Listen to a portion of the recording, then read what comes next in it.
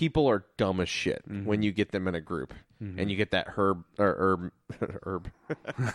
fucking smoking that herb. You get herd mentality. You get that herd mentality. Yeah. You know? Yeah. Welcome to another episode of Are You Ready for Another? The ongoing conversation about life, beer, and what lies ahead. I'm Michael Moyer. And I'm Kevin Murphy. All right, we are coming to you live again with Kevin and I together in the basement of the Moyer Hendrickson Wrench. And AKA the podcast studio. oh, the podcast, that's good. Man, Yes. I really should make a podcast studio. You should. I'm telling you. That bedroom that is kind of a guest bedroom would be the perfect podcast studio. Yeah, so right now we have our queen bed in there. You know, like we put people that come over. That way they're away from the baby sounds and all that type of stuff. Like they're far away. They have their own bathroom in the basement. Yeah. But, yeah. I could totally Podcast studio. I could totally see podcast studio. All right. I'm going to do it. We're going to make it happen. Okay. Yes. So, Kevin, what are you drinking for your first beer? So I am drinking Goose Island 312. Oh, don't you mean 312? And only the true fans will understand that joke. Yeah, true fans. Hun, it is 312.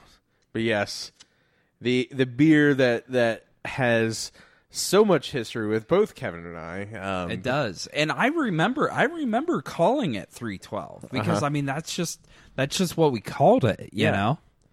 Well, okay. I am looking at their new label now, right? Okay, it is. They have a goose up at the top. The label is yellow. There is 4 stars underneath the 312. It says Urban Wheat Ale. To the right, it gives you the IBU, the alcohol volume. Goose Island Beer Company, wheat. Nothing on this label currently gives you any indication that it is an area code, right? No, I agree. Not a single damn thing. No.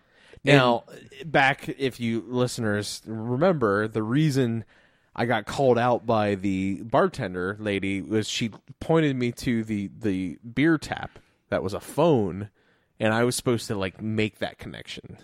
And I was like, oh, yeah, I feel dumb. But at the same time, they've even forgotten it. So now there's going to be a whole generation of 312 drinkers all over the country being like 312. Yeah. I'll have a 312. I will have a 312, please. I'll have a 31-2, please. I'll have a 312. Oh, man. Yeah, so, all right, Kevin. We're officially reviewing it now. What do you think of 312? With it being a wheat beer, I don't really find wheat beers being as crushable as like other beers. So, what are we doing? What's our scale now? Are we doing 12? Are we doing 12? You know. Well, let's start with what you think of the beer, and then we'll do the crushability. Okay. And again, to remind listeners that have not listened to the last few episodes, Land Grant has a crushability index for some beers, and it's 1 out of 6 crushability scale. And crushability is the dude bro version of sessionable, right? So if something's crushable, you can just crush it all day. So crushable. My dad owns a dealership. Kevin's dad owns a dealership, and he crushes beer all day long. All day long. So anyways, with that said, we have in the past followed Land Grant's 1 out of 6 crushability. But in previous episodes, we decided, wait a minute. When you were crushing a beer, you're not going to just crush 6. No. That's amateur hour. Yeah. Right? Yeah. You got to crush at least 12. Exactly. You know? Exactly. And the ultimate king of crushability is a keg. Right. So let's do out of 12. Okay. Even though it breaks all Michael's hatred and convention of his rating scale.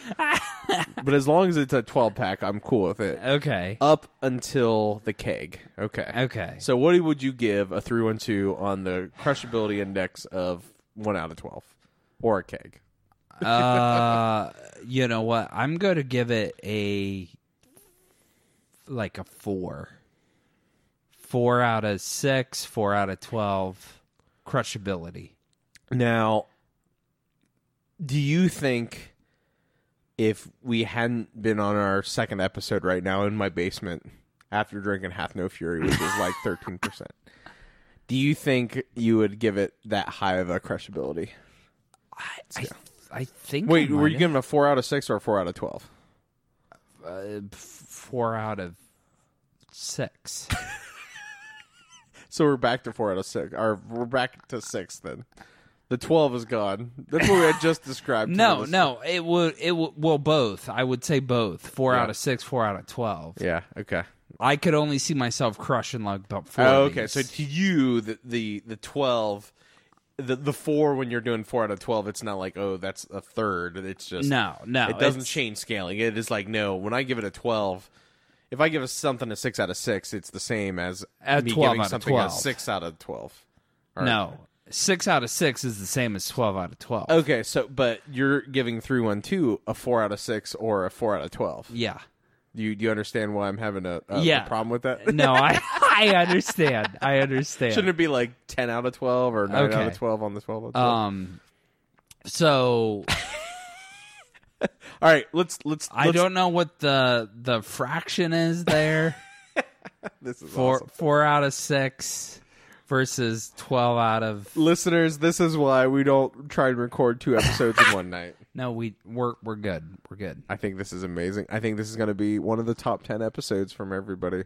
And again, solid gold.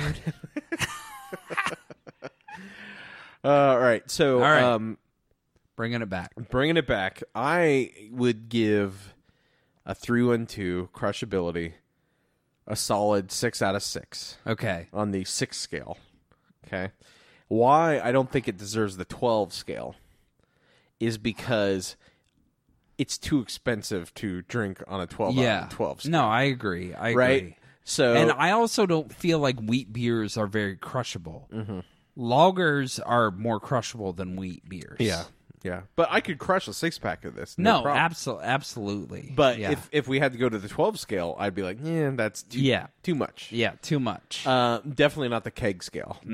I do not want to crush a keg of 312. 1 year later, our rating scale gets even more convoluted than it is now. So, listeners, slowly over time, we will have all the people that we've talked about on the show. Kevin's dad will be on. My wife Katie will be on. Kevin's wife Melissa will be on. Brent will be on. Dustin will be on. And they can all correct us in all the lies that we've told about all of them over the past 20-some episodes, right? But one thing that I will forever think is the funniest thing in my mind is if you ever had a party at Craig, John, Tori's house, right? In Brent's house. Is they'd buy kegs. And I don't know how many kegs they would get. And this is a question for Brent, and he can answer it when he comes up. Right. But the kegs were never finished. So either they bought 3 kegs and they drank 2.5, or they drank 2 kegs. But anyways, there was always beer left. And the worst thing in the world to happen to a college-aged poor student that, the only reason you were living where you were living was because your parents were paying for your rent and you had loans paying for your school. And you could only afford to buy beer at a certain time. And if the party didn't drink all the beer, you could not let the beer go to waste. No, absolutely So not. I would get a call from John. Hey, it's Sunday morning. We need to finish this keg. Right? Yeah. And so we would spend the day like it was our fucking job being hungover, Hair of the dog, baby. Just be like, God. And it'd be flat, crappy beer sitting there. Yeah. Drinking said beer. But do you feel like that helped? Helped what? Oh, like the hangover? Hair of the dog. So, I feel like certain people it does, mainly alcoholics. That I'm an alcoholic then. No, but there is like science to it, right? Like, Yeah. alcohol, like on a certain level, you are experiencing remission from Right, a drug right. when you're having a hangover. Yeah. That's what's happening. It's, Yeah. It is your body being like, whoa, I was feeling this thing, and now I'm like trying to expunge stuff. Right. And so, truthfully, the best thing you can do is to drink water and get through it. Like, don't keep drinking. So, but if the hair of the dog is like, oh, my body is wanting that drug, More alcohol. yes, Yeah. and so it does work, you know, if you plow through it, you know. Right. And so that's why I said certain people it works very well for. And I think, Kevin, it works for you. It definitely works for me. Especially, we've talked about Kevin's hangovers in the past. And I just remember like trying to.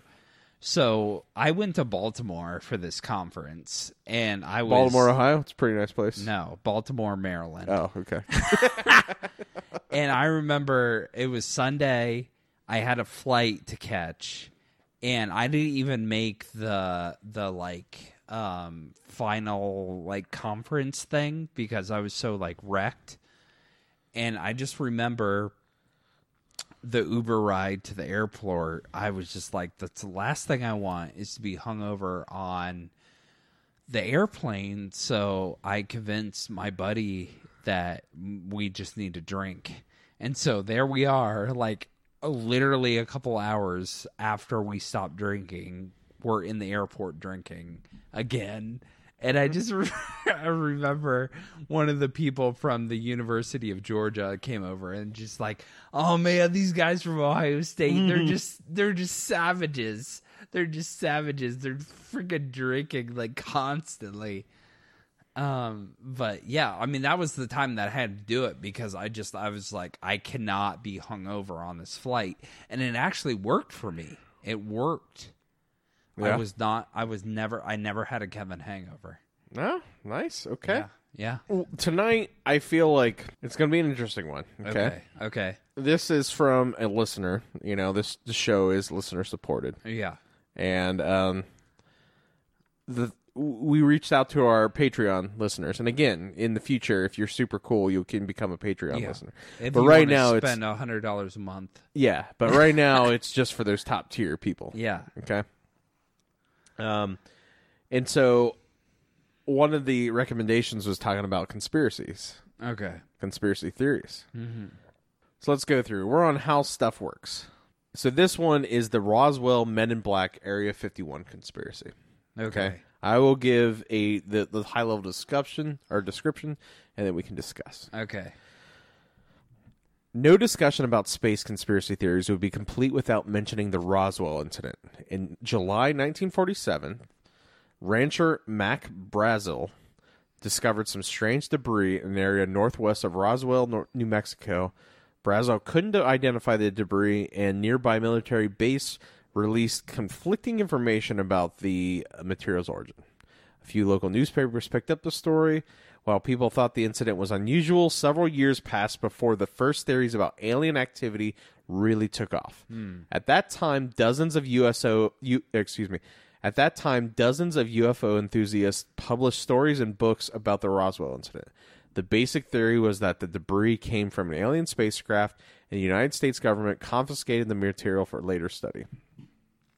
According to some theories, the government transported the debris to an Air Force base in Roswell. Others say they took it to Area 51. There were some stories of autopsies performed by government officials on dead aliens. Some people claim that anyone trying to uncover the government secrets would receive a visit from a group of intimidating officials in dark suits, the so-called Men in Black. Yeah. The U.S. government repeatedly denied having any information on extraterrestrials. Many theorists dismissed the government's responses. Officially, the Air Force says the debris found in Roswell came from a crashed surveillance balloon that was part of a top-secret project called Project Mogul, and that has no information about alien life forms whatsoever. Another nail in the theory's coffin came when the United States CIA acknowledged the existence of Area 51 in a document about the U-2 spy plane. The document didn't suddenly blow the lid off alien technology. Instead, the paper confirmed that many writers have said about the military base it was a testing ground for top-secret military aircraft. Okay, Kevin. So last episode, We had discussed a little bit about X-Files. We discussed Fire in the Sky movie. Aliens. And, like, how creepy it was and all this stuff. Right. Roswell. What is your, like, were you ever like, oh, my God, I want to watch every Sci-Fi Channel episode about Roswell? Like, or...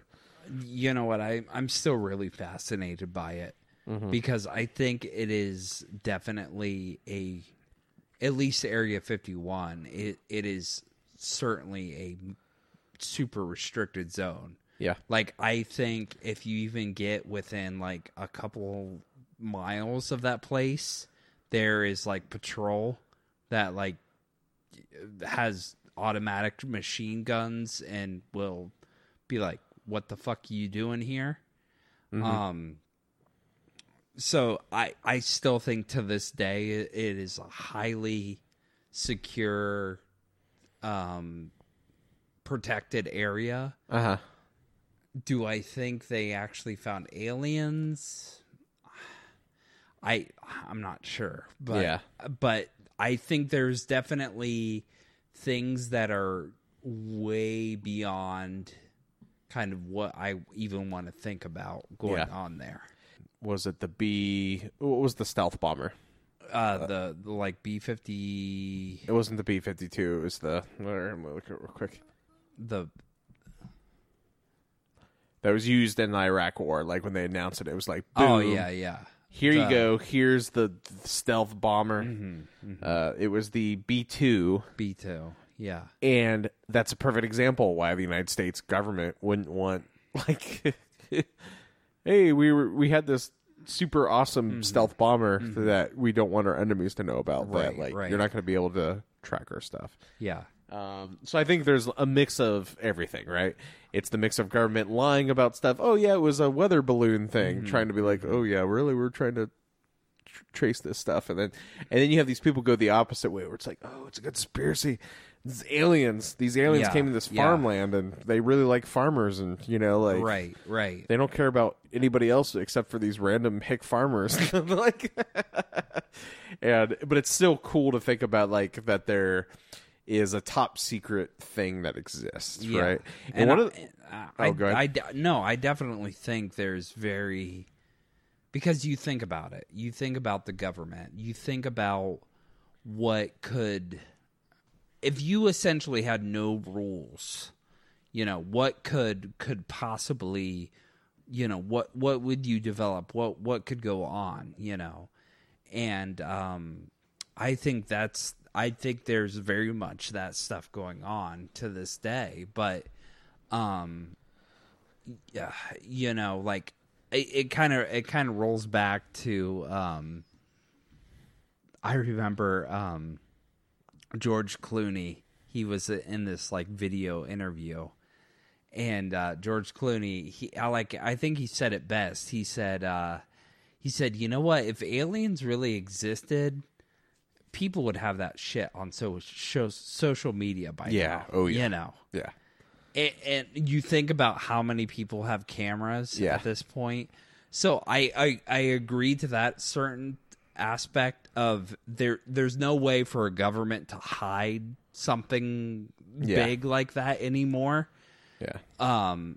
But there's definitely things that are going on that you probably don't want to know about. Yeah, exactly.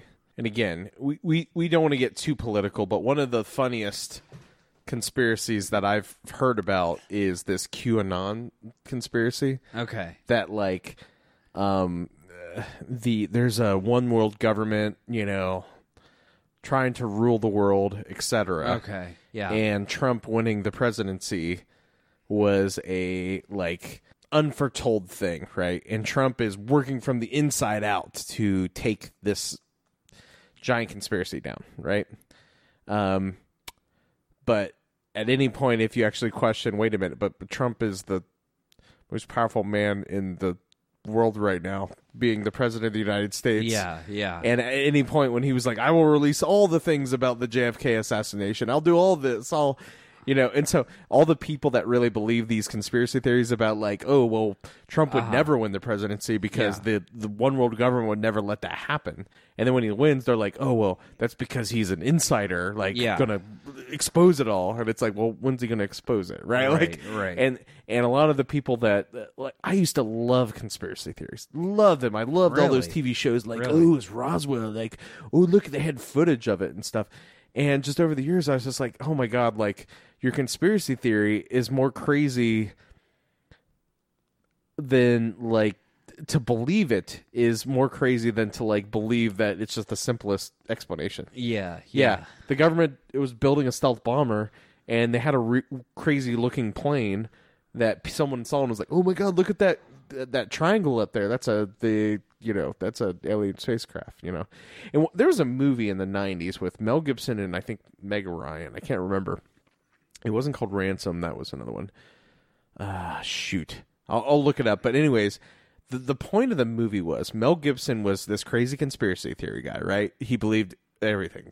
Okay. Earth was flat, Roswell, all this stuff. He would spout it out. He had a radio show. He had what was the equivalent of a podcast now, all this stuff. And his listeners believed everything. Okay. But he got one thing right. And what was that one thing? He didn't know. That was the whole point of the movie. So he was tried to be assassinated for something he knew. But he was like, I don't know I don't know what's real. He's like, because I say the earth is flat. But there was one thing that he did know that was true that they were trying to shut down. And so like the movie is about him trying to figure out, well, crap, which one of my conspiracy, actually I think it was called conspiracy maybe. But which one of my conspiracy is right? Right? Like that's the whole like because you listen to some of these crazy people and they are crazy. Sorry, they are. No, and the fact that people still believe the Earth is flat. Oh, well, Kevin, you're getting ahead of yourself right now. Okay. Because we need to move on to... I'm sorry. Number 3, the Flat Earth Society. So let me read this. So, in 1956, Samuel Shelton founded a society that subscribed to the theory about the shape of the Earth, namely that it is flat. Shelton based his theory upon what he called common sense and personal observation. He called the scientific evidence for a globe-shaped Earth dogmatic, meaning scientists were making this claim without adequate evidence. Okay, before we go on, this is 1956. The USSR at the time had not sent Sputnik into space yet. Okay, yeah. We had not had a man in space or a woman in space. We had not done any of that, right? So 1956, there is a very good possibility that we don't know that the Earth is round. Yeah. Just because there's been nothing outside of our atmosphere, even though 2,000 years ago they were able to use a simple test showing that, hey, Earth is round. Like they've done that. And again, just to let everyone know, whenever you hear someone claim that the people in the 1500s thought the Earth was flat because Columbus thought the Earth was flat, no. Columbus did not think the Earth was flat. Columbus thought he was going to end up in India. That's why Indians are called Indians, people. Yeah. He didn't think that. Nobody thought that back then. It was a weird thing, and this is one of those things that gets propagated through our culture. That, no, we've known the Earth has been round for 2,000 years back in Greek time. That you're able to prove it with 2 sticks 500 feet apart. Stop it. But anyway, let me continue this. This is... truthfully, it's like Columbus was a dumbass because he was heading to the freaking west and India is to the east. Yeah. You know. Well, he was trying to find a quicker place to India. Right. Because Europe to India was a very difficult voyage, right? Oh, yeah. And so that's... he calculated the Earth way too small. He literally thought it was just an ocean. He would be like, oh, there I am. Like, whoop, you know, but... Because, so I have not... Which, this is something I would really like to learn up on, because I just find it fascinating. Because there was so much kind of culture exploration with the whole Silk Road from India to Europe. And so that is something I would like to know more about. Is because I think that was essentially kind of what it was about, right? It was like Columbus he was trying to go to India with the whole Silk Road. Well, yeah, he was trying to find a quicker way to India, right? Right. Because here's an awesome thing you can look up, Kevin, and anyone can look up. There is an amazing subreddit, and for people that aren't aware, Reddit.com is not just a place for douchebags and lonely white dudes that what they call neckbeards in their basement. But there are multiple subreddits that are actually very informative. One of them is called Ask Historians. Okay. And Ask Historians, like, hey, what made... Here would be a good question, or hopefully it'd be a good question. Yeah. What made Columbus sail west instead of just going through the Silk Road in Okay. 1492? Yeah, right? yeah. And Ask Historians is... Because every subreddit has moderators. They are so strict that if I just went on there right now and was like, it's because he was stupid, and then Christopher Columbus didn't know the Earth was flat, right?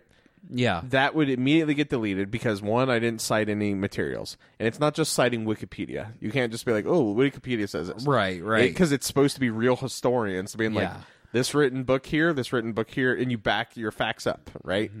Our problem with real facts in this fucking world is like people just read something and assume it's true. Right, They'll, like, right. research what you think and then research that what and you then think. research that, Yeah, right? yeah. Look where always the source is. It Yeah. probably goes back to some bullshit. I remember one professor at OSU said always go three sources deep. Yeah, no, that's good. But anyways, a good thing when you brought up the Silk Road is, think about this, Kevin. I love this question. Is us in the United States, you know about Rome, you know about Greece, right? You know about all this stuff in the Mediterranean. Yeah.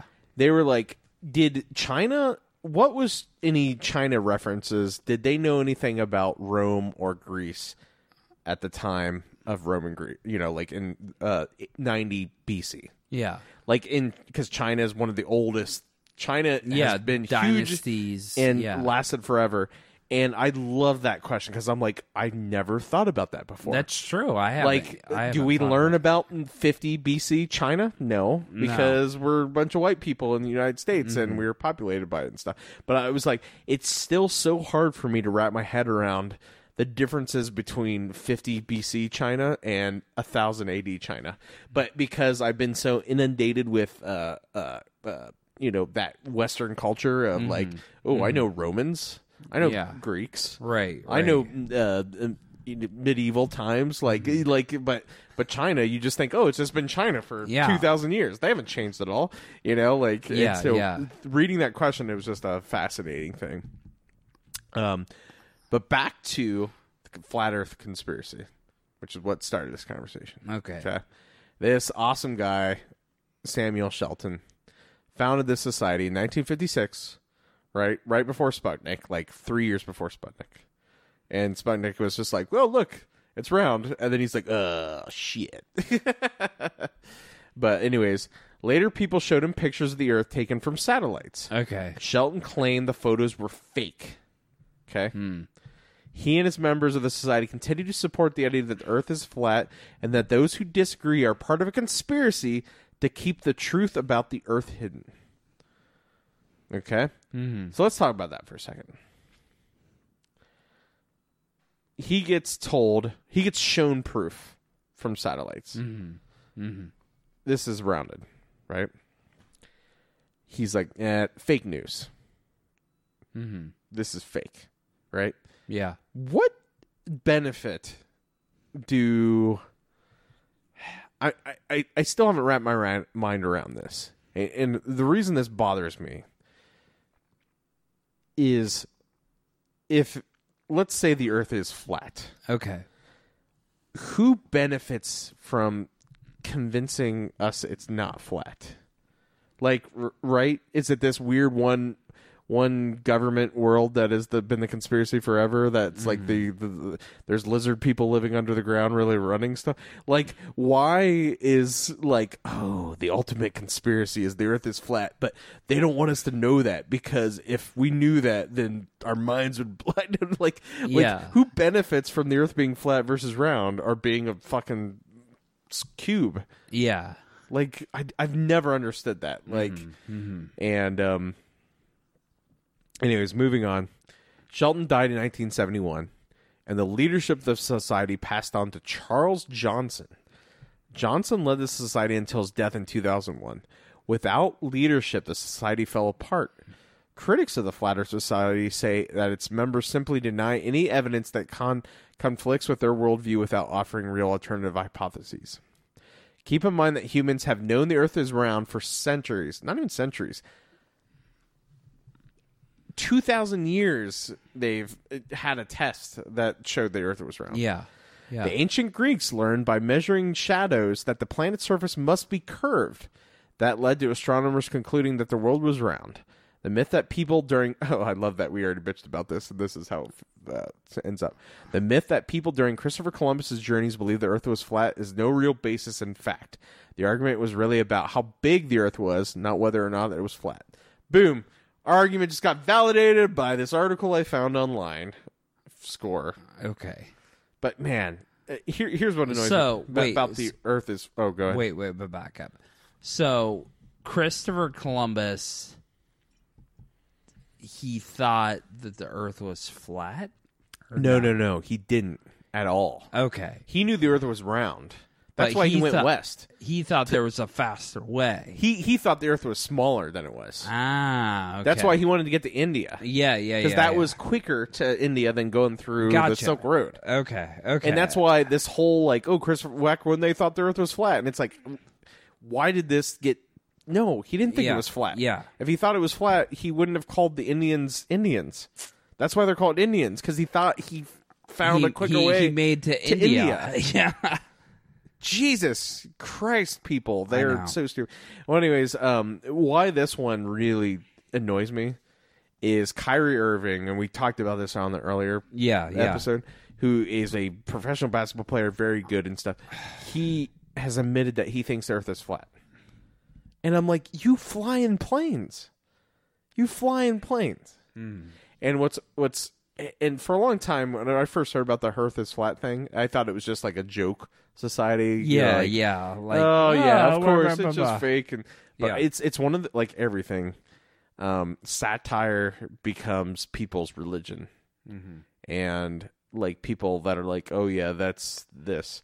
And when you see what the gymnastics they go through to justify that the Earth is flat, like, oh, it's really a sphere, and it's all these optics and stuff. But then when they actually get presented with real science, and I know we don't believe in science anymore because it's all fake news, but like, it just pisses me off. It is like, of all the things to fucking believe in, stop it.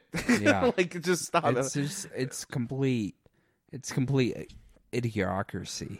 All right. Yeah. This one I loved. This next one I absolutely loved. This was my jam after watching The X-Files, after watching Fire in the Sky. This one, like, 14-year-old Michael was all over this one. And now grown-up Michael's just like, oh, whatever. You know? Like, this is the perfect, like, I was young, manipulative. You know, somebody can manipulate me into believing something. Yeah. The Face on Mars. Do you know what I'm talking about? Yeah, kind of. Yep. Okay. Mm-hmm. So, to recap. In the 1970s, NASA launched two spacecraft called Viking 1 and Viking 2 on missions to Mars. Both spacecraft photographed the surface of Mars and sent images back to NASA. Now remember, this is the 1970s. We had really good cameras then. Mm-hmm. But these are images taken on a Viking 1 and a Viking 2. In the 1970s. In the 1970s. Yeah. Now, everyone remember how images are sent from thousands and thousands and thousands of miles from a piece of machinery created in the fucking 70s. Yeah. It is not your modern day, like, brilliant 50 megapixel thing that is super detailed, right? Mm-hmm. It is a blob of a blob that they try and interpret, okay? In one photo, a hill on Mars' surface looked like a face. Author and conspiracy theorist Richard Hoagland went a step further and said that it didn't just look like a face, it definitely was a face. Oh. Hoagland theorized that an alien civilization colonized Mars and that the face was evidence of an alien city in the Cydonia region. When other satellites photographed the surface of Mars, the pictures of the Cydonia region revealed that the face was just an eroded mesa. So just like a eroded hill, right? Yeah. Hoagland argued that the equipment NASA used to take subsequent photos wasn't as accurate as the Viking equipment. So years later, 30 years later, your 1970 camera that was thousands of miles up from a thing is not as accurate as the, thing. The more modern cameras, yeah. He also claimed that NASA doctored the images, making them less like a face. Jesus. We've since had a very good look at Mars' surface, and the face turns out to be an illusion created by hills and shadows. Humans tend to recognize distinct shapes and patterns, even from a vague and indistinct shapes and objects. Have you ever seen a cloud that reminds you of a particular animal? That's an example. We call this tendency pareidolia, and there are several examples on Mars. Like, this is another one. Who benefits, right, from if there was a face on Mars? Yeah. Who benefits from us keeping it secret? Like, would it be religious people? Like, okay, let's say that there was a face on Mars. Right. I think our whole basis on religion of, like, God picked Earth to have humans or whatever could blow the doors open. But I don't think NASA's a religious entity. No. And that's why I'm always like why? Like, the simplest answer is normally the simplest question of, like, probably nobody benefits. It's probably just a picture that doesn't do anything, right? Right. But I don't know. I love the face one. That was one of those perfect conspiracy ones in the mid-90s when I was just like 14 and I was manipulated enough to be able to believe whatever I saw on the Sci-Fi Channel. But over time I was like, oh yeah, that's just a hillside. Like, yeah. All right. We have to go on to number one on this list. Okay, number one. The moon landing hoax. Oh, Jesus. I love this one. Yeah. Love it. All right. The granddaddy of all space conspiracy theories has to be the moon landings were faked on a soundstage. Those who believe the moon landings were hoaxes say the United States lacked the technology necessary to transport humans back to the moon and back. They claim that NASA faked the landings in order to make people believe the United States had fulfilled JFK's promise to land the man on the moon before 1970. Yeah. What evidence do these skeptics cite? For one, on lunar landing videos, you can't see any stars in the sky. They do. I used to watch these videos. It's dark. Yeah. NASA says that because the moon's surface and astronaut suits were so reflective that it was too bright for the camera to pick up the comparatively faint stars. Perfect example. You take your phone right now. Your camera is really good in your phone now. Really good in your phone now. If you have a super dark background and a reflection light like those astronauts had from the sun, and you're trying to focus on the astronaut, you are not going to see anything in the background. It is simple photography. Like, anyone taking an intro to photography class will be like, but nope, that's the conspiracy, right? Yeah, okay. yeah. Another point theorists make is while planting the flag in lunar soil, the flag appears to wave. With no air in space, how is that possible? NASA says the astronauts rotated the flag's pole back and forth while planting it so it remained upright. The rotation of the pole caused the flag to move back and forth as a rippling in the breeze, even if there's no air on the moon. NASA says there's plenty of evidence that men landed on the moon. There are photos, videos, testimonials from dozens of astronauts who have set foot on the moon's surface. The astronauts returned home with soil and rock samples, which NASA also cites as physical evidence of our presence on the moon. Some hardcore conspiracy theorists maintain that all this all of this evidence is fake or came from unmanned missions to the moon. The real problem with conspiracy theories in general, there's no real way to convince people who believe in them that they might be wrong. Yeah. And that is like the biggest problem. Mm-hmm. Like you can be like, no, like, well, there's blah, blah, blah, and they're wrong. Here's the best by far reason I've ever heard. It doesn't even matter if they're like, oh, the flag was waving, etc. There was definitely a space race in the 60s, right? Between the United States and the USSR at the time. If the United States had faked a moon landing, I guarantee you the Soviet Union at the time would have told the world. Mm-hmm. Nope, they faked it. Because they were trying to land on the moon themselves. Yeah. And they would have been able to know. Like, they were doing missions themselves, and a lot of cosmonauts died and everything and stuff. Like, that is the biggest... Right there. Like, they would have been like, oh, yeah, they faked it. But they were like, holy shit, yeah, they actually did it. And, I mean... And it just sucks. It's like one of those things, it's like, it was such a monumental achievement for just... engineering, not even the United States, but just like, and then it's like these people just fucking downplay it because, again, who benefits? Oh, the reason that they faked it was so that they could say, oh yeah, we fulfilled JFK's promise in the early 60s. Like, really? That's why they faked it? Like, good job, Brent. You fucking made me mad again because of dumbasses in this fucking country that believe stupid shit. Kevin, pick a song to end us on. Oh, shit. No, we don't need to end it yet. We're only 42 minutes in, but seriously, thanks, Brett. But see, what's crazy is it's not just us.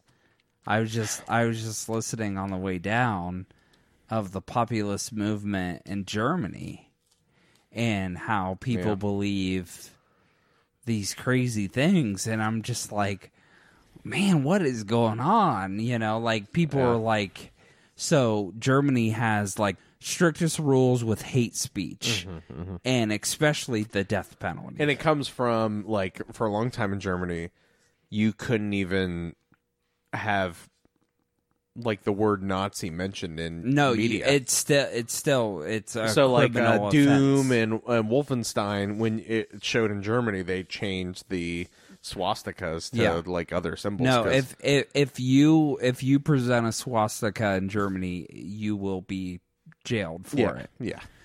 So and rightfully so. Yeah, they fucking earned they were like, we fucked up, we are not letting that happen again, right? Like exactly. Like, here's your punishment for creating one of the worst atrocities, you know, outside of Russia and stuff combined. Like, no, you need to do that, like, you know. Yep.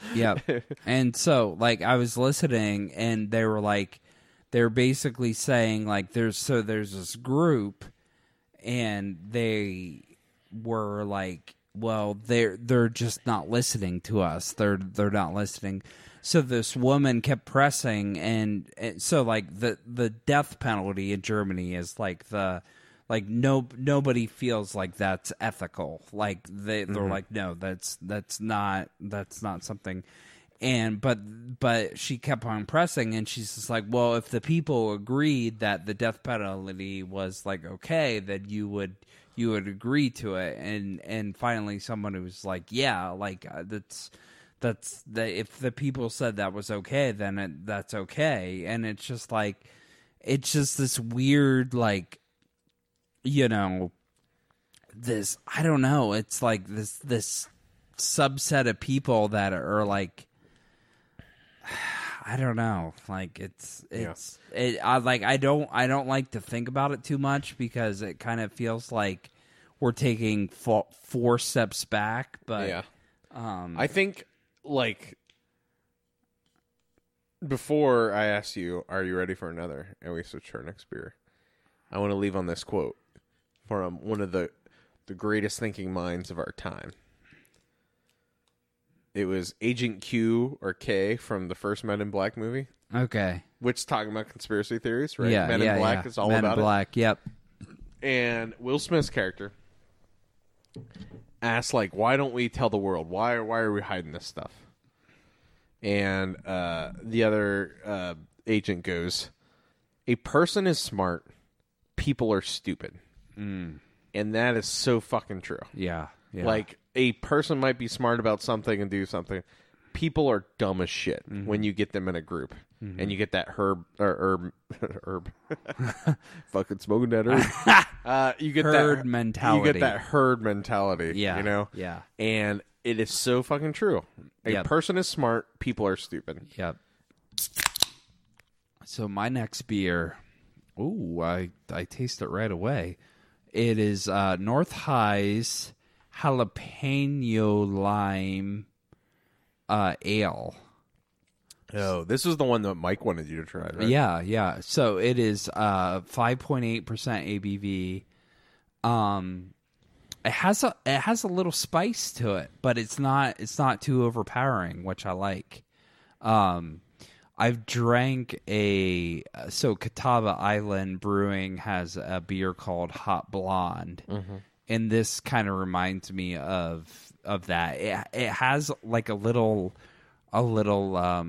kick to it, so to speak, but it's not like I can't drink this. However, on the crushability scale, I'm only going to give it like maybe a 2 out of 6. Yeah, okay. For crushability. It's tasty, but I don't think I want to be crushing the jalapeno lime ales. All right. Makes sense. Well, my next one is probably my favorite beer that I've seen in a store. Okay. Not saying it's my favorite beer, Yeah. but here is why it's my favorite beer, what I've come across. Okay. All right? Yeah. It says slightly mighty, okay? Low cal IPA. And I'm like, I immediately see low cal, so you're low calories, right? And I'm like, what the hell is a low cal IPA? And then up at the top of the can, here we go. 95 calories, 3.5 carbs. So, dear listener, one of the things that I have struggled with over the years, and this is Michael speaking, is weight, right? I overeat, do all that type of stuff. And when I started drinking Busch Light, I was like, oh, man, this is pretty awesome because Busch Light's pretty low. Yeah. It has like 3.25 grams of carbs. It's 94 calories, etc. And I was like, holy shit, this is pretty low. And so it just made sense for me to crush Busch Lights. Now, when you do 30 of them, you start to add up. But around that same time that I realized this, Michelob Ultra started having commercials, like, of people working out.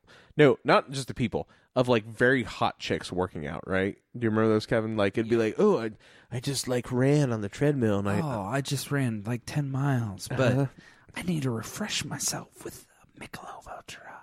Exactly. And it was just like, oh, yeah, you know, if you need to cut back, you know, and you're working out. Which kudos to Michelob Ultra because nobody else was trying. Nobody else was. Busch Light wasn't there going like, Busch Light. Yeah, nobody else was trying to say we're a workout beer. And to be honest with you, I think if I feel like if there was another beer trying to like corner that market, they would be super successful. Oh yeah. Well, Kevin, I think I just found that beer. Okay. This is my keg crushability beer. What? Yeah, I might be a little 3 sheets to the wind, but right now I'm gonna say, Kevin, from an IPA standpoint, Okay. if you want an IPA, that is only and you 95 calories and you want to crush it. and 3.6 carbs. Oh yeah. The Dogfish Head Slightly Mighty Low Cal IPA is fucking crushing it. It's crushable. I mean, I am just digging this IPA. Okay. Here, okay. you try it. We're yeah. sitting here. You try it. All right. Like, not even from a low calorie thing. I think it's just a good IPA.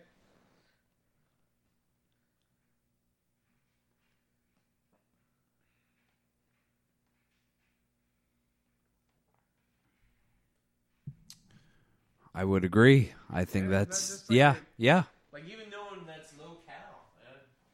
All right. No, I think that's definitely like Yeah. like that's almost like an all day IPA for me. Like that's very it has that bite, but it also is crushable, you know. All right, back to the topic at hand, Kevin. So I have a few I'm going to put in the show notes.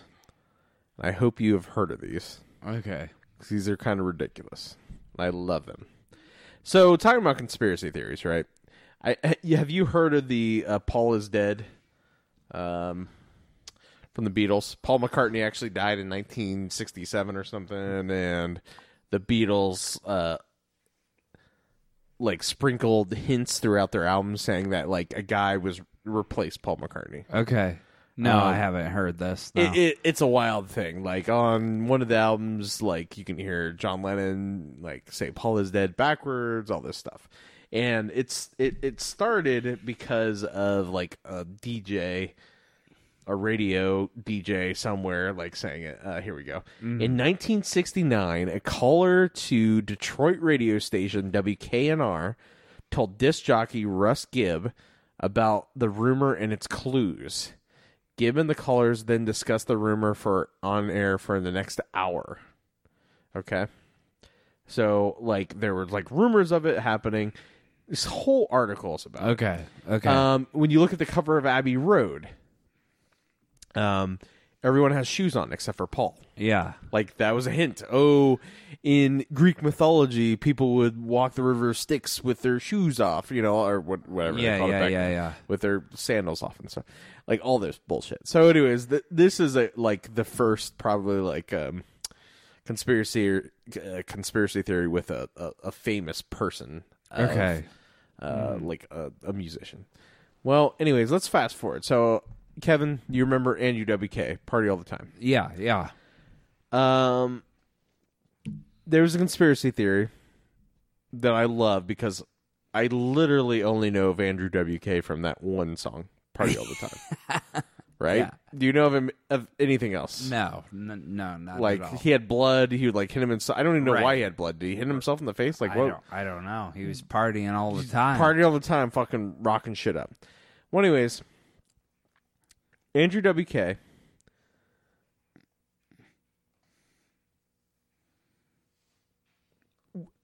is supposedly a character.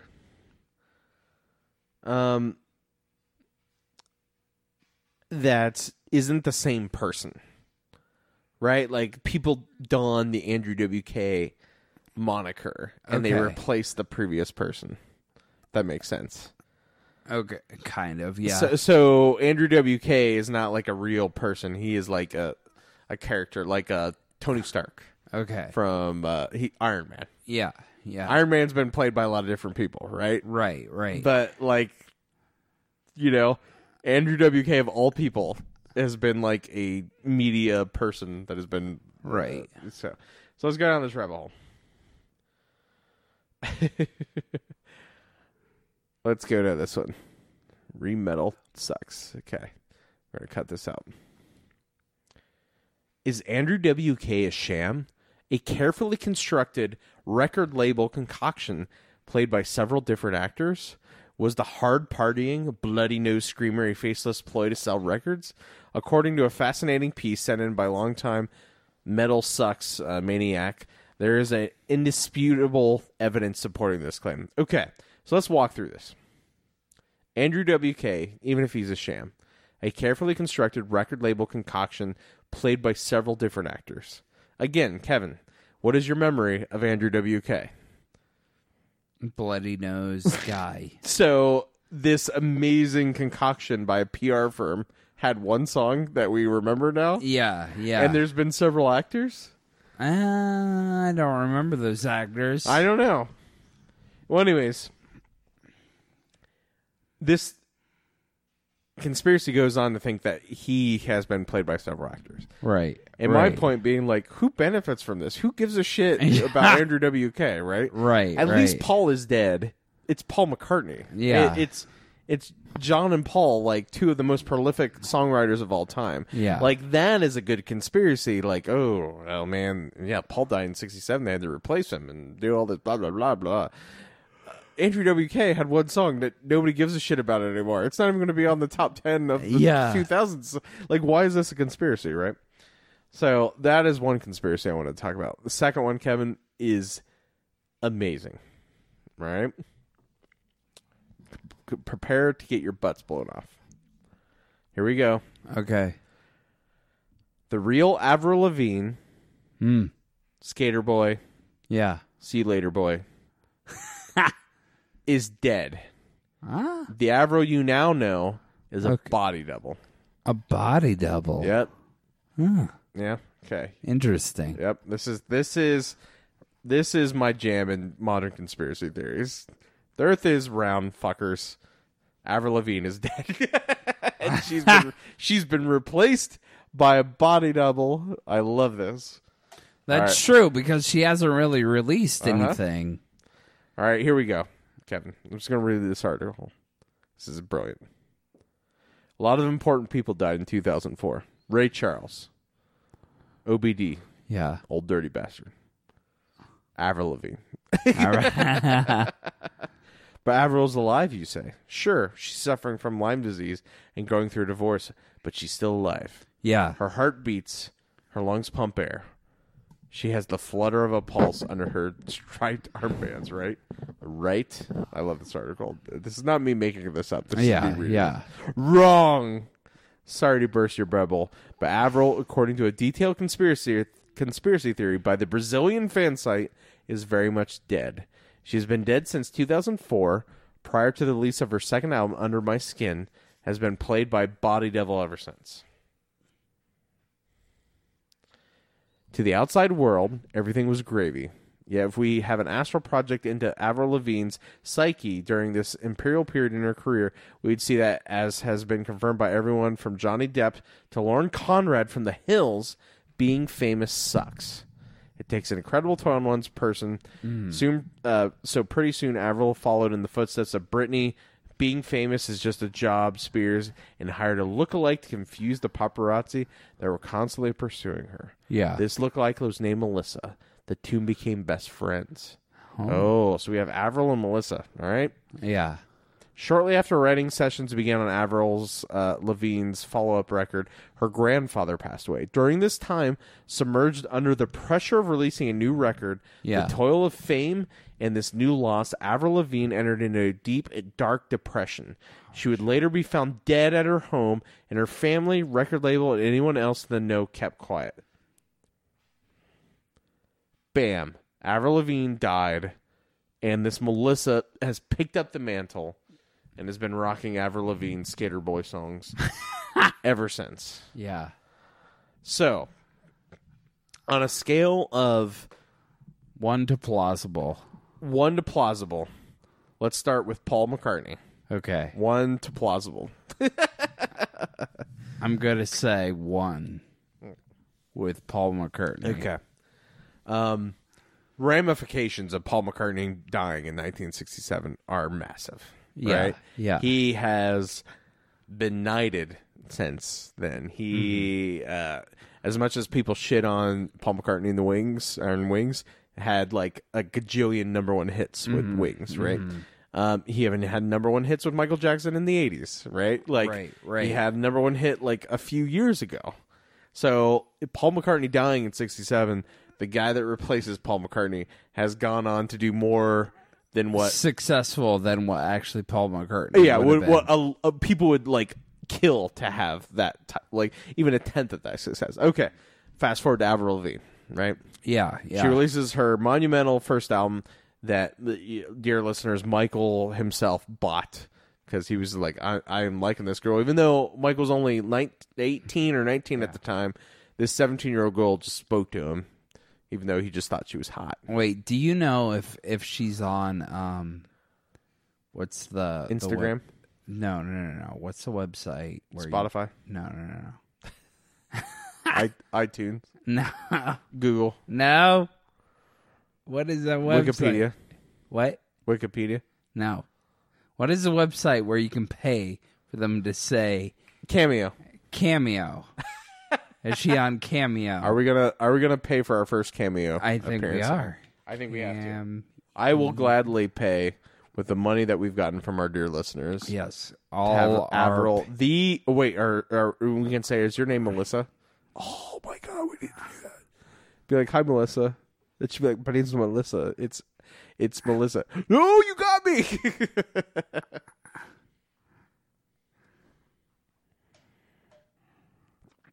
Cameo.com. Oh, Yeah. okay, so for anyone that isn't aware, how did I come across this? Anyways, there is a website called Cameo.com. Did we talk about this on a previous episode? No, we haven't. And it is the saddest thing I think I've ever seen in my life.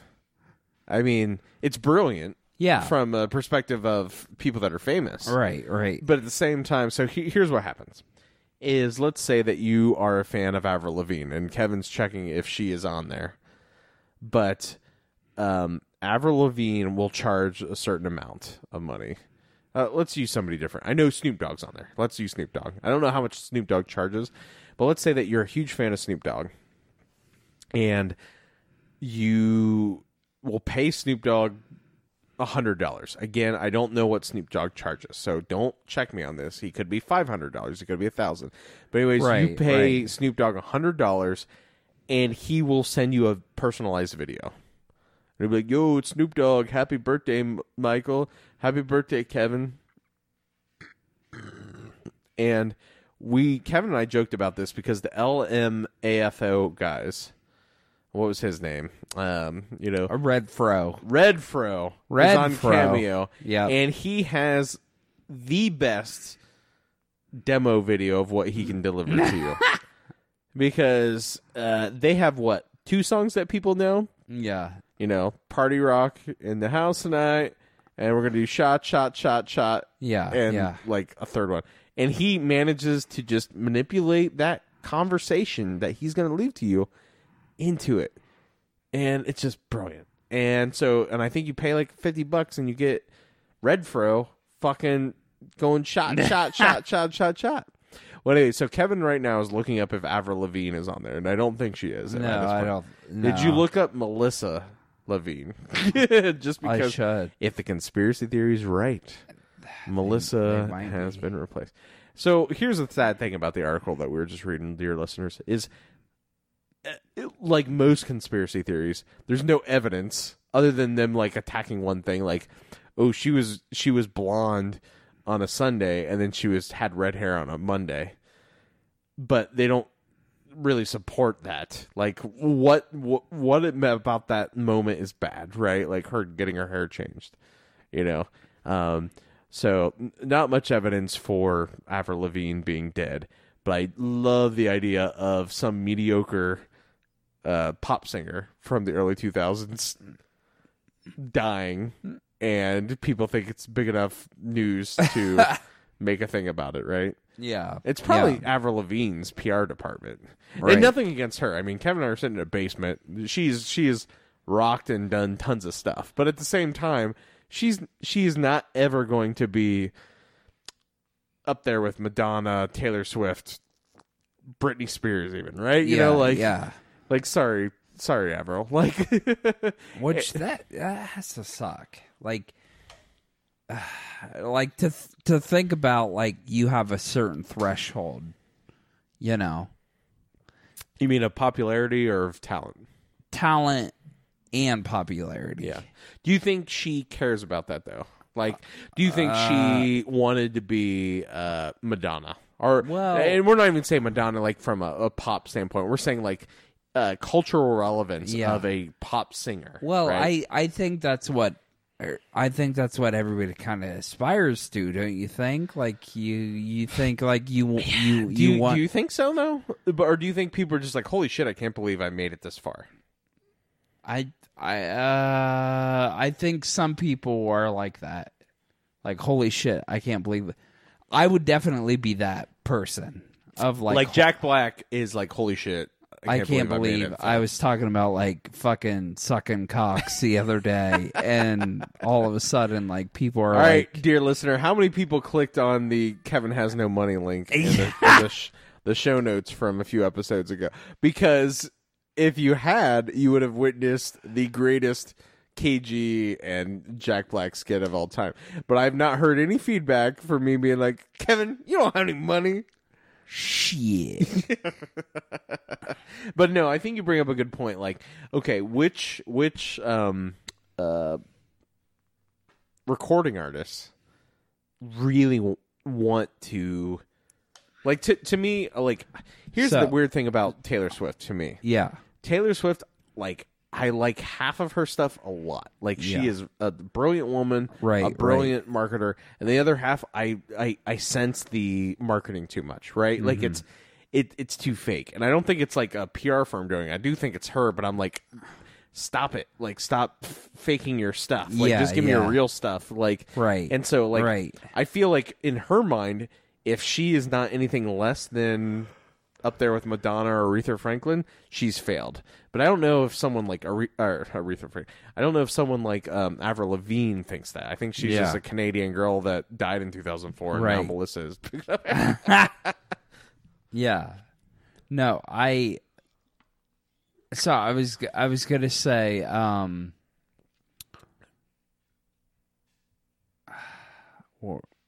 Avril Lavigne.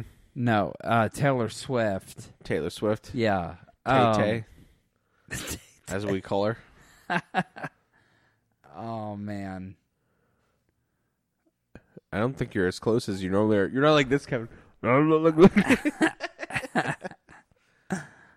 Yeah, I don't know. All right, we lost Kevin. No, that half no fury is hitting his brain right now. No, I'm good. Yeah, I don't remember what, but there was something with Taylor Swift. I thought it was good. No, you were talking about what we were talking about was you feel like most people want to be that top tier. Yeah, talent, exactly. Right? That exactly. Like, what's the point if they're not? Right. Like, you want to aspire to be like the greatest musician you can, and you don't necessarily want to be like, well, this is the best I'll ever be, you know? Yeah. Yeah. So I think with Taylor Swift, I think it's kind of a mixture of this is the best I want to be, but also I'm going to ride this train as long as I can ride it, you know? And if that means earning $50 million. But I will say, and I don't know if I've talked about this before, because I don't think I have, but there is a documentary on Netflix about Lady Gaga. And it was recorded right before she did the movie with Bradley Cooper. Star is Born. A Star is Born. And so that was also right before she played the Super Bowl. And I absolutely loved this documentary because she was recording her new album. Mm-hmm. She was recording it with the producer that I can't think of his name. He did the Bruno Mars. Oh no! Like the Ice Cold is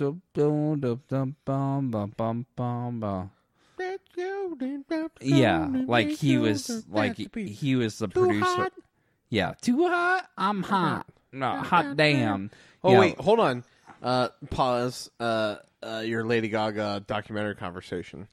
You had sent me a Bruno Mars song like my first or second week when I was in DC. I just moved there. Mm-hmm. Was it that song? Yeah, it was that song. Yeah, I remember that. You were like, "Are you listening to this?" And I was like, "I haven't heard it." And so I was literally like a week into my job at DC, and I was like, "Too hot, hot damn. Too hot, hot damn." So the producer of that, he was part of this Lady Gaga album. So, anyways, it was a really good documentary because it showed Lady Gaga in a light that I've never seen before. Uh-huh.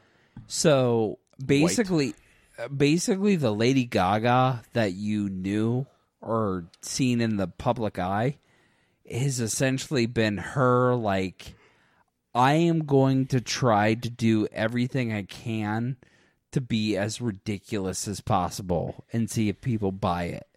So like record companies and stuff were like, you need to be this way. And she's just like, you know what? I'm going to wear a meat dress to the fucking, gala of whatever. And so like, that's how she would get like publicity, as she would always do these crazy things. But it wasn't necessarily like herself. And so, like, this last album, she's, like, been trying to, like, be, like, herself. And it's been... So, anyways, it was really good because it just shows you, like, this authenticity of an artist, Like, oh, I'm going to do these things that kind of get me notoriety or publicity or whatever, but finally I'm going to, like, just fucking do what I think I want to do. Yeah, and I think I think we might have discussed this before, but because we were talking about like, have you seen A Star Is Born? And you still haven't seen A Star Is Born. No. And I think I brought it up, but A Star Is Born is so A Star Is Born has been remade like 4 times. It was first in the 30s and then the 50s. Yeah. And then in the 70s. And that's why people are like, oh, Jesus, really? Do we need like a 4th remake or whatever with Bradley Cooper? And this one, even though it follows a similar storyline, a lot of people are like, oh, is this like Lady Gaga's journey? Because in the movie, she starts out as just a really good singer, and she's friendly with she's at a drag queen bar, and like Lady Gaga is definitely like a anthem singer for the LGBTQ community, right? Like, yeah. Doing that stuff.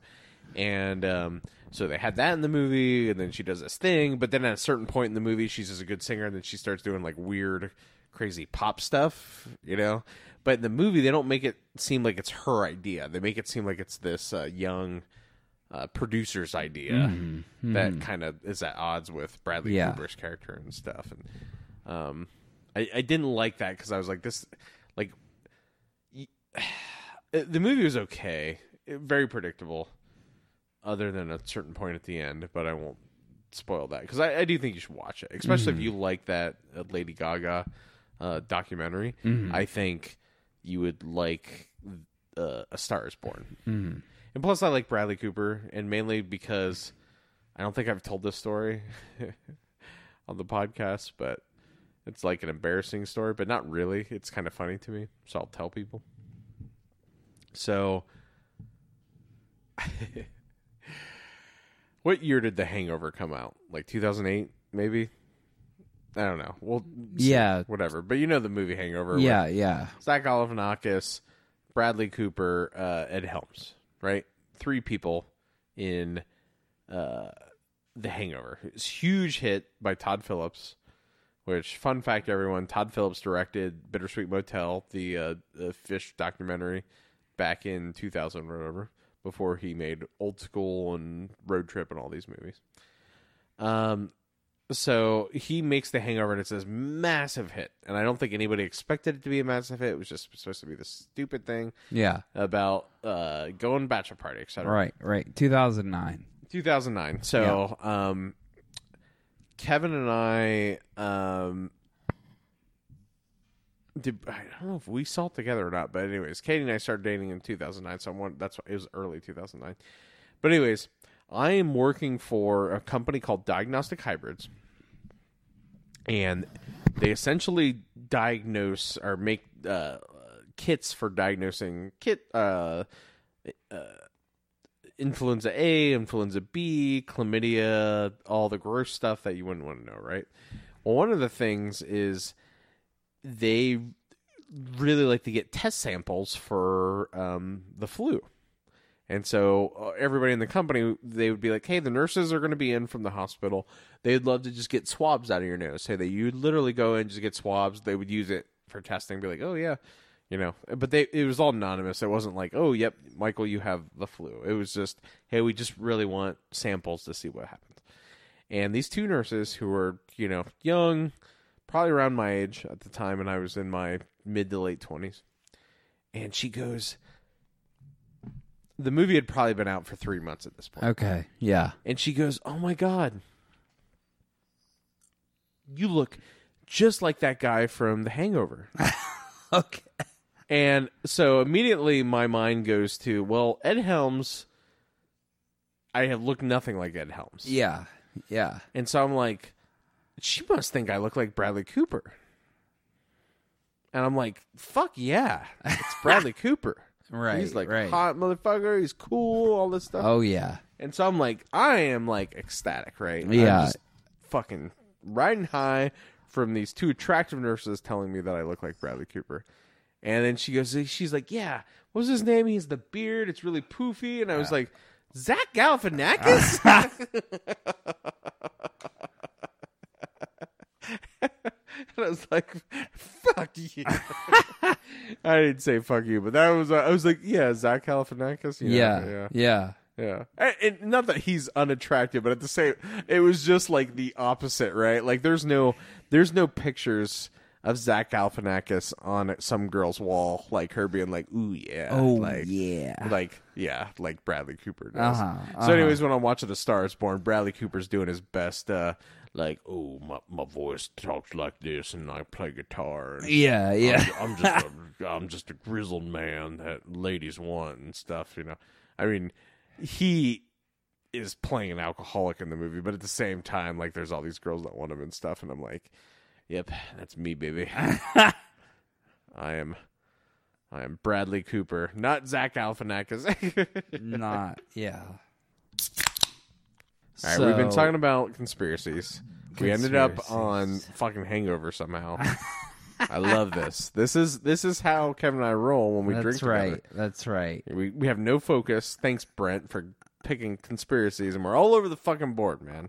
That's right. All right. So with conspiracies in mind, Hangover in mind, Avril Lavigne in mind, Andrew WK in mind, Paul McCartney in mind. So many. It's Kevin's turn to think through a song. Oh, he's actually playing it now instead of stating it. So the the song that I think would go well with all of this conversation is a song by Mizio. It is called Underground.